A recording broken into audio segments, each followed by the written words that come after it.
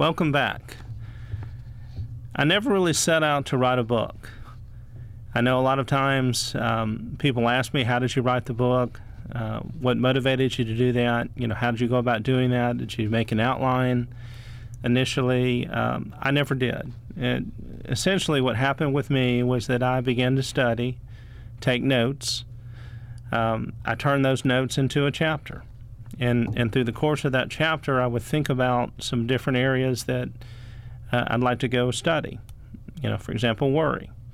And I'd go find some sermons or books on worry. And then I would turn that into some notes. And then that would go into another chapter. And we just kept going from there.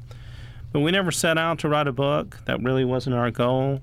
But once we made the decision to do it, we really felt like we had something that we needed to share with others, encourage others.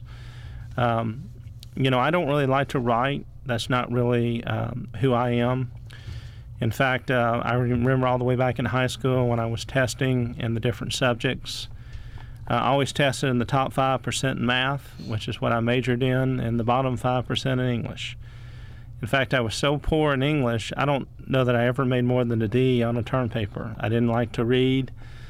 I didn't really like to really write anything. In fact, I was so bad in college in English, they made me go back and repeat freshman English just to graduate. In fact, we have a lot of conflicts also around the Wilson household about summer reading because my kids know this about me. And they know that I wasn't a big fan of summer reading, and I did not particularly like reading things like Lord of the Flies. I did read some Cliff Notes here or there. Sometimes I didn't even do that. So writing was never a very natural thing for me. I never really set out to write the book. But I certainly felt like as I learned and grew myself, I began to have something that I could share with others and something that would be encouraging to others, even though a lot of people haven't necessarily had the trials that we've had, but some people have had trials worse than we've had. But everybody has to learn how to deal with these things. Everybody has to understand what God's plan for them is in the midst of their storms. Now, when I set out to study, I had a series of questions. Why? Why this, why that? Why is a pretty powerful word, but these questions are where I felt like that the answers lie for me. As I began to study it, it turned out to be a little bit different than that, but I started out with some initial questions, and I want to just share those questions with you because I believe they're questions that everybody has. They're questions that everybody at some point in their life, if not multiple times, have asked themselves. And the main thing I wanted to know is, why do we suffer? And in particular, why do Christians suffer?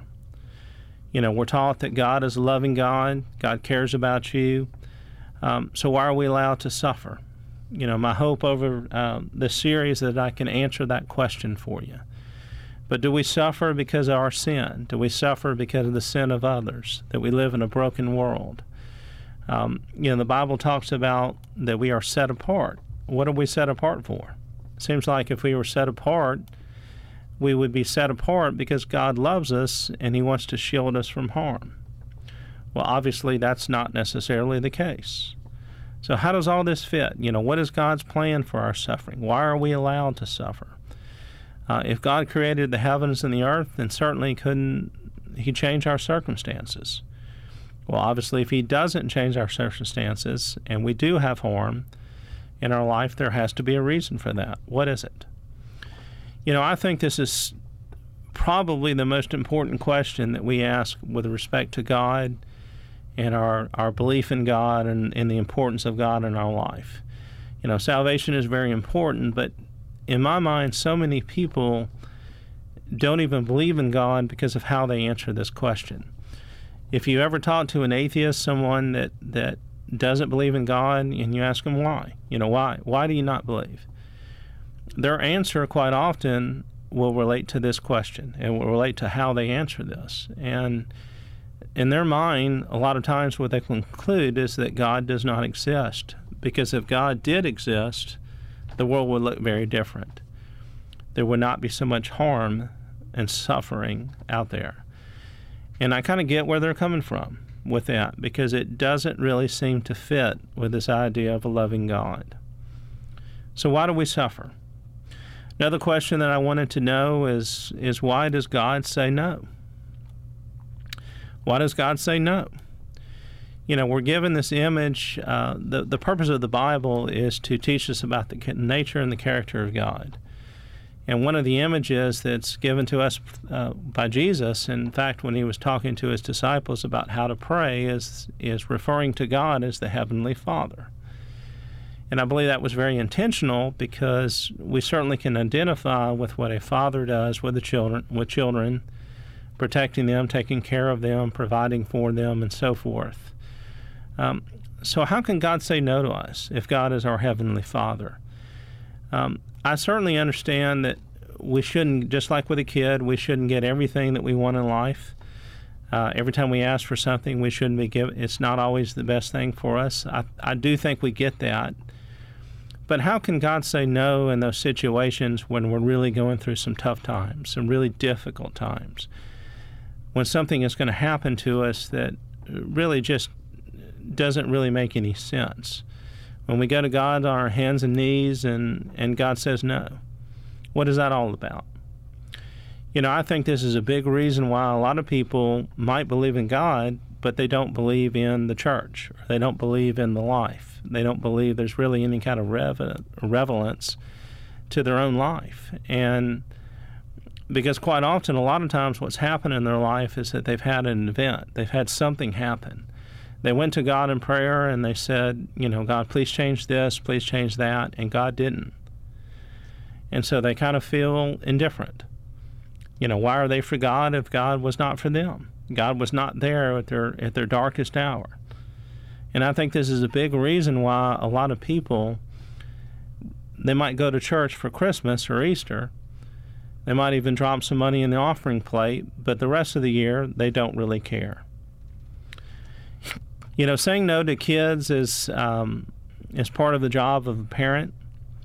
You know, they don't always understand why we do it. I know my daughter likes to brag to her mom that she has me wrapped, that I will do anything that she wants. That's not necessarily true. I do know how to say no to her, but for the most part, I always want to say yes when I can. I mean, I do say no in those situations that I feel like I need to. But more likely than not, I want to say yes to her. I want to make her happy. So how does God say no to us in those kind of situations? I wanted to know if prayer changes God's mind. You know, we've always been taught to pray. We've been taught the importance of prayer. Prayer's always been a little bit confusing to me, this idea that you speak to an all-knowing God who knows what you're going to say before you say it. But what I really wanted to know is, does prayer change God's mind? Growing up in the church, my father was a minister, and in the Baptist church, we got together every Wednesday for prayer meeting. So it was chicken and prayer meeting. That was our thing. And we would always go through a list of people in the church that needed prayer. People in the hospital, people who've lost a loved one, someone going through a difficult time, and we would pray for them. And I wondered if that prayer ever made any difference.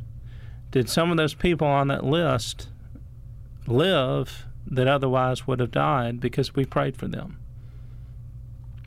Does prayer ever change God's mind, or is it just already made up and we're just acting out what God has already decreed? Where does prayer come in there?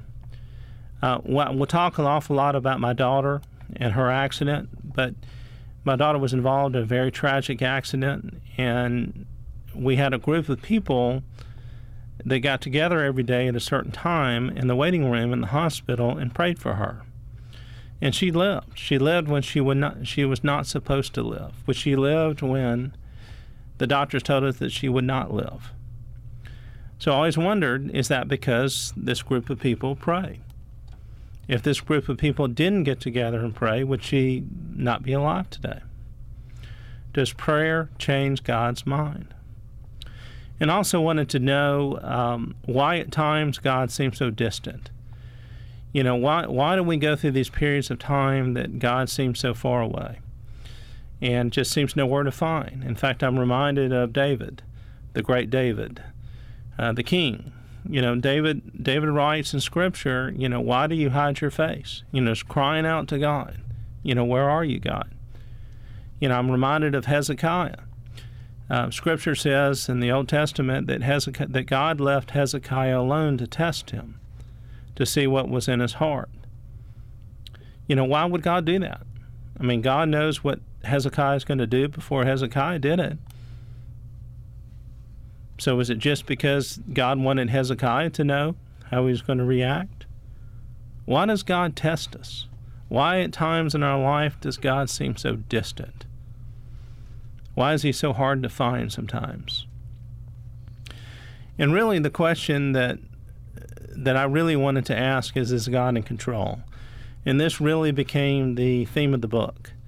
And it wasn't really one of the questions initially, but through the course of studying and writing the book, I realized that all these other questions were somewhat of a sub-question of this larger one. Is God in control? Does God really know what's going on? Does God really care what's going on? Is God active in what happens in our life? Is God changing the circumstances in our life? Is God responding to our prayers in our life? Is God in control? Is God in control of this world? Is it controlled by sin? Is it a broken world that's beyond his control? These were the things that I really wanted to know, and really, as I studied, attempted to learn these things ourselves, and then it was turned into a book later that we could share with people at least the things that we felt like we learned. These questions of why are pretty powerful questions. I know they're difficult questions for a lot of people. I know most of you listening probably have asked these types of questions in your own life before. And I hope to answer them over the next few weeks. So that will wrap up our time today, and I look forward to talking to you guys next week.